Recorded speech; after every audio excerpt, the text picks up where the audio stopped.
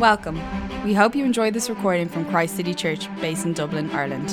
For more podcasts and information on the church, please visit christcitychurch.ie. Thank you for listening. So we're going to be reading from the book of Malachi, which is the last book in the Old Testament. We're going to read from chapter 1, verses 1 to 14. So Malachi chapter 1, verse 1, we read these words. A prophecy, the word of the Lord to Israel through Malachi. I have loved you, says the Lord. But you ask, how have you loved us? Was not Esau Jacob's brother, declares the Lord? Yet I have loved Jacob, but Esau I have hated.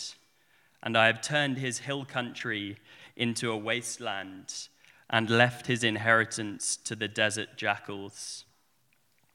Edom may say, though we have been crushed, we will rebuild the ruins. But this is what the Lord Almighty says. They may build, but I will demolish. They will be called the wicked land, a people always under the wrath of the Lord. You will see it with your own eyes and say, great is the Lord, even beyond the borders of Israel. A son honors his father and a slave his master. If I am a father, where is the honor due to me? If I am a master, where is the respect due to me, says the Lord Almighty? It is you priests who show contempt for my name. But you ask, how have we shown contempt for your name? By offering defiled food on my altar. But you ask, how have we defiled you? By saying that the Lord's table is contemptible. When you offer blind animals for sacrifice, is that not wrong? When you sacrifice lame or diseased animals, is that not wrong? Try offering them to your governor. Would he be pleased with you? Would he accept you? Says the Lord Almighty. Now plead with God to be gracious to us with such offerings from your hands. Will he accept you, says the Lord Almighty? Oh, that one of you would shut the temple doors, so that you would not light useless fires on my altar. I am not pleased with you, says the Lord Almighty, and I will accept no offering from your hands. My name will be great among the nations, from where the sun rises to where it sets. In every place, incense and pure offerings will be brought to me, because my name will be great among the nations, says the Lord Almighty. But you profane it by saying, the Lord's table is defiled, and its food is contemptible. And you say, what a burden, and you sniff at it contemptuously, says the Lord Almighty. When you bring injured, lame, or diseased animals and offer them as sacrifices, should I accept them from your hand, says the Lord? Cursed is the cheat who has an acceptable male in his flock and vows to give it, but then sacrifices a blemished animal to the Lord. For I am a great king, says the Lord Almighty, and my name is to be feared among the nations. I'll just pray for Steve as he comes up. Father, as we look at these words printed on the page, they seem like any other words, but we believe that they are breathed out by you. We believe that they are living words. So we pray that this evening you would direct our hearts to your word, that through Steve you would open up your word to us, and that he would speak truth into our hearts this evening. In Jesus' name, amen. Amen. Thank you, Charlie. Wonderful to be with you. What a wonderful Sunday. And it's a great special day. A challenge in any relationship is to keep love alive. Any relationship needs to learn how to keep love alive. They talk about the 7-year itch in marriage. They talk about the honeymoon period being over. How do you keep a relationship vibrant? The book of Malachi was written to reignite Israel's relationship with their great lover, the Creator God, who'd entered into a covenant with them on Mount Sinai. But the relationship had gone stale. It lacked vitality and meaning. In their recent history, in the 6th century, 100 years before Malachi writes, there'd been an exciting new start in the relationship between God and his people, because God had brought them back from Babylon, back into the promised land. They'd rebuilt the altar and the temple to the Lord. There was worship again, the offering of sacrifices. It was a moment for the bride and the bridegroom to reunite after a period of separation. It was a time to renew marriage vows. It was a second honeymoon. Expectations and hopes were high in the relationship. But when Malachi writes 100 years later in the 5th century, 100 years have passed and all that initial excitement and fervor had dissipated. It's half-hearted. It's lukewarm. The enthusiasm had gone. A relationship with God was very ordinary, very mundane, very unspectacular. And Israel discovered what every believer in the history of the world has discovered, that at some point, because life gets hard, you say to God, well, do you really love me? We had that in the testimonies in their different way. It got tough. And the question is, well, does God really love me? And that's what the people are saying in their heads, in their hearts. Enter the prophet Malachi, whose name means my messenger. A messenger of reconciliation, a marriage counselor sent to patch things up. But as is often the case with marriage counseling, as both sides share their stories, sparks fly. The wounds, the hurts, the pains all come out. And in fact, that's exactly how Malachi, the book of Malachi, is structured. There are 6 debates, there are 6 disputes, there are 6 arguments between God and the people. And Malachi is the intermediary. Poor Malachi, not an easy job. We see the first dispute there. I have loved you, says the Lord. But you ask, how have you loved us? We see the second dispute there. It is the priests who show contempt for my name. But you ask, how have we shown contempt for my name? This is a heated debate between God and his people. Sparks are flying, but that was God's hope in sending the prophet Malachi, because the relationship lacked a little bit of passion. It had got stale. It needed to inject a bit of heat into it. Passion, love, commitment, honesty, integrity. God wanted that with his people. And so too for us today. And in the coming weeks, if you're with us as a church, as we study the book of Malachi, we're going to get to think, have we become half-hearted in our relationship with God? Have we fallen foul to compromise, apathy, going through the motions? And we get a chance, and today's a great chance, to say, Lord, revive us, stir us, provoke us out of half-heartedness. And if you're not a Christian here today, we could not be more chuffed you've come. We are just so delighted. Thanks for coming. I hope it's been a meaningful service for you. As we study Malachi chapter 1, you're going to see the difference between cultural Christianity, which is where you go to church and you do Christian things because you feel you have to, but your heart is not in it, and real Christianity, which is about a vibrant, life-transforming, captivating relationship with the creator of the universe through faith in Jesus Christ. So how do you revive a half-hearted relationship? First point, verses 2-5 there in the passage, says you must be assured of God's wholehearted love for you. God says in verse 2, I have loved you, and Israel responds, well, how have you loved us? So how does God reassure Israel that he has loved them? Well, he reminds them of how the relationship started, and he does a bit of a history lesson with them. He says to them there in Genesis, retelling a story of Genesis 25, of the descendants of Abraham. There were 2 sons. There was Jacob, who became the father of Israel, and Esau, who became the father of Edom. They wrestled in Rebekah's womb, and they wrestled throughout the rest of their lives. Later, Jacob's name is changed to Israel. And God says to the people of Israel, even though Esau was older, I chose you to be mine. Remember, I chose you.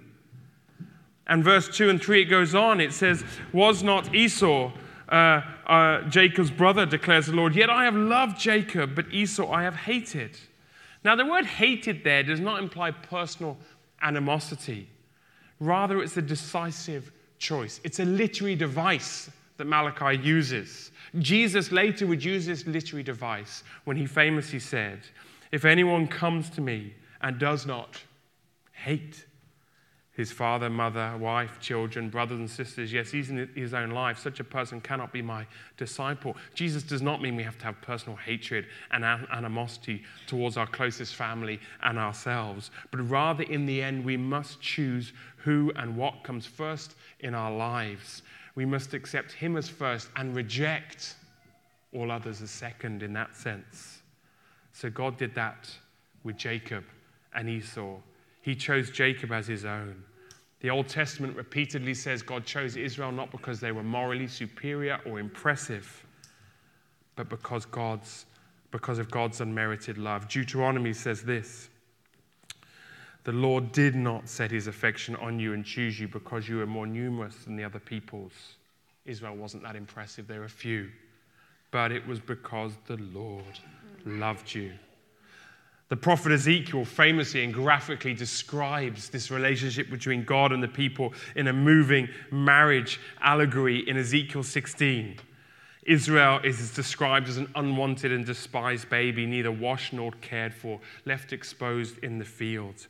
God came along and saw Israel kicking about in its own blood on the verge of death. God took Israel in, adopted Israel as a young baby girl and took care of her and helped her develop. God clothed Israel and covered her nakedness and made her beautiful and entered into a marriage covenant with Israel. And she not only became beautiful, she became powerful, she became the queen because she'd married the king. But the story continues. Israel started to trust in her beauty and wealth and rejected the one who gave her those things and went after other lovers and committed adultery. This is why Israel had been sent into Babylon as punishment. But this is where the plot thickens and the sibling rivalry is rekindled. Not only did the Edomites gloat over the ruin of their younger brother Israel as they're sent into exile in Babylon, they actually helped the Babylon invaders. They acted as informants. They closed off escape routes and they plundered the Israelites, their younger brother, when they had their chance. Edom seems to have fared quite well over the last 100 years. And so Israel was not sure. Do you love us?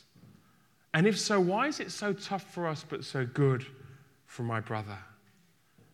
And God says in verses 3 and 4, and you can read them there, no judgment will come to Edom for their crimes too. Justice will come. In verse 5, you will see it with your own eyes. Great is the Lord, even beyond the borders of Israel. A lot of history to give you the context. What's going on here? Life in Israel was tough. It was mundane. There was nothing spectacular or dramatic. God wasn't showing up in signs and wonders. The honeymoon period after the exile was over, and Israel was starting to doubt God loved them. And God says to Israel, I never revoked my marriage vow. I never chose anyone else. I still have my eyes on you. I chose you once and I choose you today. I have neither revoked my choice nor broken my covenant. Jacob I have loved, and I'll see justice is done to your brother. And so we need to hear that today, don't we? Afresh. God chose us, and he loves us. Maybe like Israel, you're saying, well, how do I know that, Steve? It sounds nice. Well, we don't look back to Genesis 25. We don't look back to Ezekiel 16 for our history to know how God loved us. It's already been quoted twice today. The Apostle Paul summed it up nicely in Ephesians 2. God saw us kicking about in our own blood, dead in our transgressions and our sins. No one to care for us, no one to rescue us. We were enslaved to the world, the flesh, and the devil. We were captives heading for destruction. But in his love, he took hold of us. When we were dead in our transgressions, God made us alive in Christ. He gave us life, and he made us beautiful. And like Israel, he made us royalty. Paul says he seated us with Christ in the heavenly realms through no work or merit of our own, but through grace alone. How did God make you beautiful? Martin Luther, riffing off Ezekiel 16, told a story of a king who marries a prostitute. Luther's allegory for the marriage of King Jesus with the wicked sinner When they marry, the prostitute becomes by status a queen. It is not that she made her behavior queenly and so won the king's hand. She was and is a wicked harlot through and through. However, when the king made his marriage vow, her status changed. Thus she is simultaneously a prostitute at heart and a queen by status. In the same way, Luther said that the sinner, on accepting Christ's promise in the gospel, are simultaneously a sinner and righteous before the God of all the earth. How does this joyful exchange take place where all the prostitute's sin is put on the king and all the king's glory is put on the prostitute? Where does that joyful exchange take place? On the cross. This is the history Israel never had. The great God, the hound of heaven, the unrelenting lover, would show us once for all forever just how much he loved each one of us. He became the one soaked in blood. Unwanted, despised, left exposed in an open field. He died an ugly and cruel death so we might live and be made beautiful. So no matter how mundane your life, no matter how unspectacular it can be, no matter how it goes for you when others seem to prosper and you seem to suffer like Israel had with their brother Esau. No matter whether your prayers get answered as you want, no matter how dire your straits, no matter how frustrated the desires of your hearts, no matter, we can never say to God, how have you loved us? We know he died for us. We know once for all, forever, that God loves us. He hasn't changed his mind, revoked his choice, or broken his covenant. Do you need to hear that afresh today? He chose you. He has his eyes on you. He died for you. Do you want to revive a relationship with Christ? Do you want to come into it for the first time? The great mistake is to think, I must try harder. Instead, you want to revive a relationship with Jesus, hear afresh, I love you. I chose you. Once I chose you. I still choose you today. Allow the love of God shown in Jesus to fill your heart and mind. Before you do anything, hear him say those words to you. How do you revive a half-hearted relationship with God? Be assured of God's wholehearted love for you. And then in verses 6 to 14, respond with wholehearted love for God. Many times in my marriage to my wife, Leanne, we have realized that we were giving each other the dregs.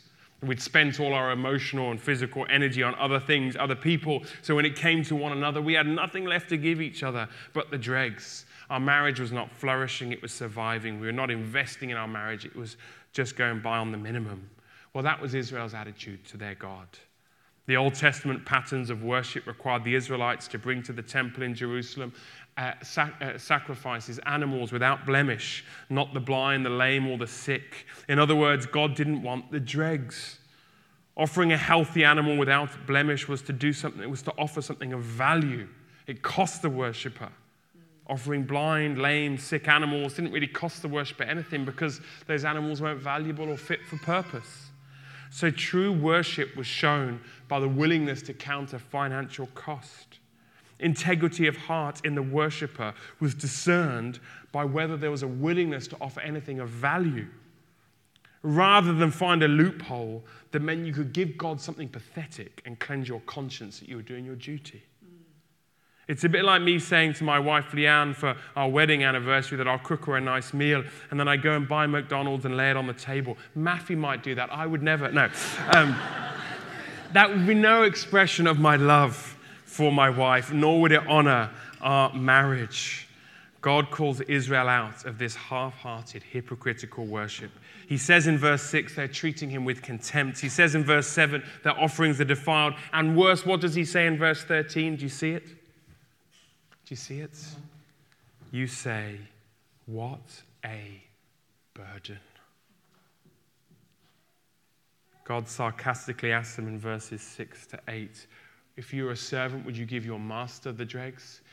He says, if you're a son, would you give the father the dregs? If you were a citizen, would you give the civil ruler, the governor, the dregs? You wouldn't dream of doing such things, and yet this is how you treat me, the God of all the earth, the one who entered into covenant with you. And so we too must examine our worship. Okay, we no longer go to Jerusalem to offer sacrifices because Jesus was the once for all sacrifice. He was the great high priest. He fulfilled all those Old Testament symbols and patterns. And Jesus said to a woman at a well, the Father doesn't seek worshippers that travel to a location. He seeks worshippers that worship in spirit and in truth. So what does it mean for us to reflect on true worship, giving God our all and our best? Let me suggest three things. Firstly, it means corporate worship.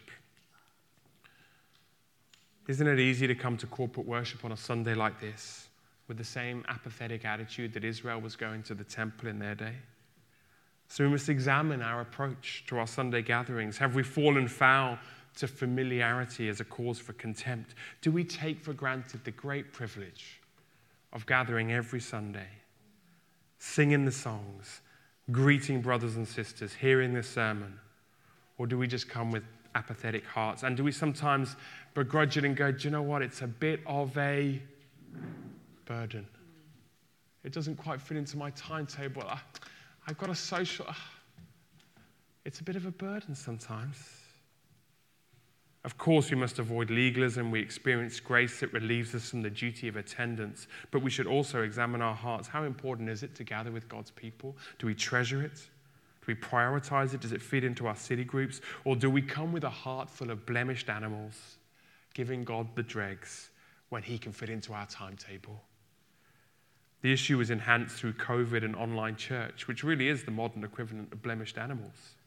Participating with little cost and no requirement to serve or engage or be held accountable, whilst assuring ourselves we still go to church.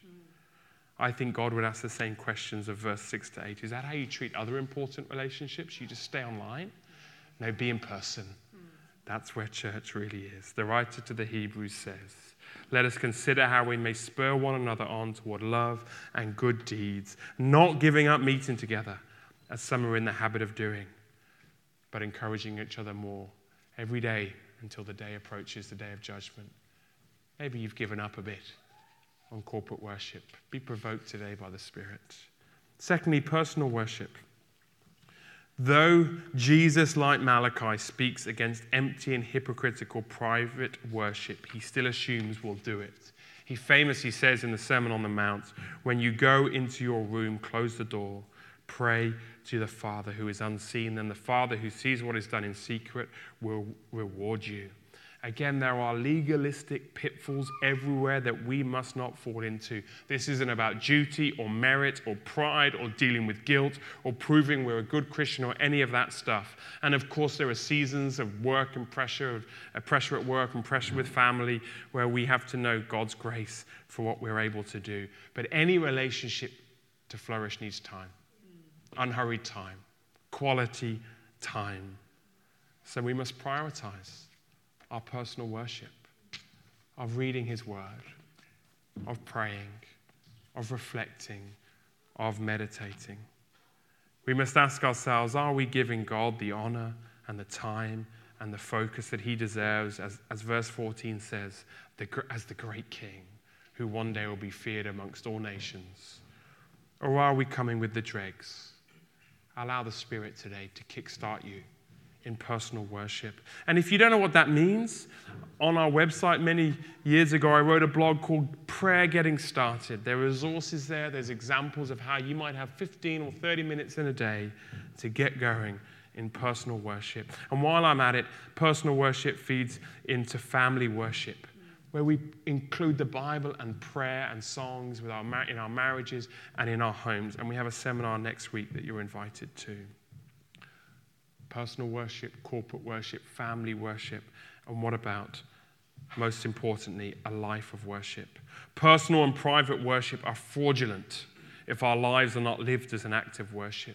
When considering the great sacrifice of Jesus for us, the Apostle Paul would say to the church in Rome, therefore I urge you, brothers and sisters, in view of God's mercy, to offer your bodies as living sacrifice, holy and pleasing to God. This is your true and proper worship. Yes, we should worship God on a Sunday. Yes, we should worship God in private. Yes, we should worship God in our marriages and in our families. But above all, our true and proper worship is a life lived as a sacrifice to God. We are the sacrifice. And we put ourselves each day on the altar and say to God, may my life be a sweet-smelling offering to you by the words that I say, the thoughts that I have, the decisions I make, the motives of my heart. May every part of my life be given over to you. I want to be an offering to you. And this includes, yes, financial giving. Not what I have left over, but considered sacrificial, proportional, financial giving that costs us, and we feel the pinch. We're not giving God the leftovers and the dregs. We're thinking it through. Israel was half-hearted because God wasn't doing anything spectacular in their midst. The honeymoon period was over, and yet God was calling them to a deeper, more mature relationship with him that doesn't rely on continuous romance and excitement, but relies on lives fully lived in commitment to one another. God was drawing them deeper, and he's doing that today. The world would say a relationship always has to be exciting. Life always has to be exciting. You know, the Christian life, it has its highs. There's moments of great excitement, but it's actually fairly straightforward. It's personal worship, it's corporate worship, and it's a life of worship. It's not all dramatic. It's faithfulness to God every day and finding joy in God, even in the mundane moments. So God is calling us to maturity, to shake us out of half-hearted apathy. First, before we do anything, hear the words, I love you, and I want you as my own. Let God's love by the Spirit fill your heart afresh, and then out of sheer joy and overflowing gratitude, respond to God with your personal worship, corporate worship, and a life of worship.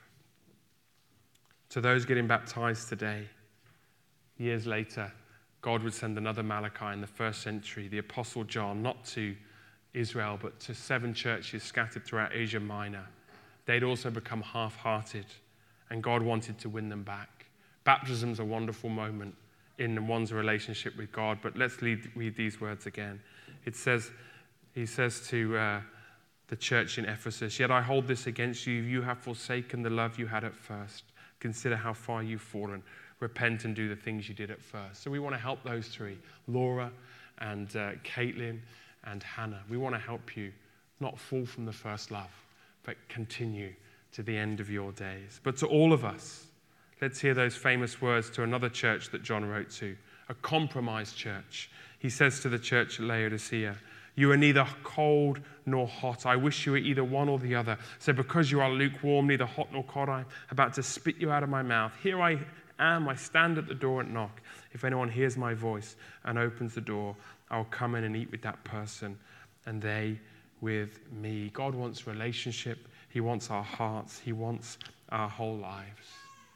And so if you're here today and you're not a believer, or do you know what, I fit into that cultural Christianity bracket. I sometimes go to church. I call myself a Christian, but it's very half-hearted. It's very much on my terms. I might give God the dregs. Why has God brought you here today? To hear 3 wonderful stories, to see 3 people get baptized, to hear a sermon on Malachi 1. He says, I want all of you. I want your whole life. And I want it to be vibrant, even in the mundane, even in the unspectacular. There's a call to personal relationship. So let's take a moment before we sing our final song to be silent and consider our own relationship with God. Our Heavenly Father, we thank you for the great love you have for each of us that was shown ultimately in your Son coming to earth for us. We hear your voice afresh to each of us today, and I pray everyone in this room would hear it afresh, that you love us and that you've chosen us and you want us as your own. And that even though life can be tough, and even though we have upsets and we have things that go wrong, and even though other people's lives seem to prosper when ours don't, that doesn't change your great love for us. Fill us afresh with that love today. And I pray for anyone here who doesn't know, has never experienced that love, that you'd show them that you died for them and you want a relationship with them, and you knock at the door of their hearts and you're asking to come in. And I pray they'd, even now, just let you in and put their trust in you. And for all of us, particularly those of us that call ourselves followers of Jesus, Show us where we are apathetic. Show us where we are going through the motions. We long to be those that are fully committed to you, our whole lives given over as an act of worship. And so revive us. Rekindle our love. Wake us up out of our apathy. And may our worship, even in normal days, be vibrant because we know you, the living God. We pray these things in Jesus' name. Amen.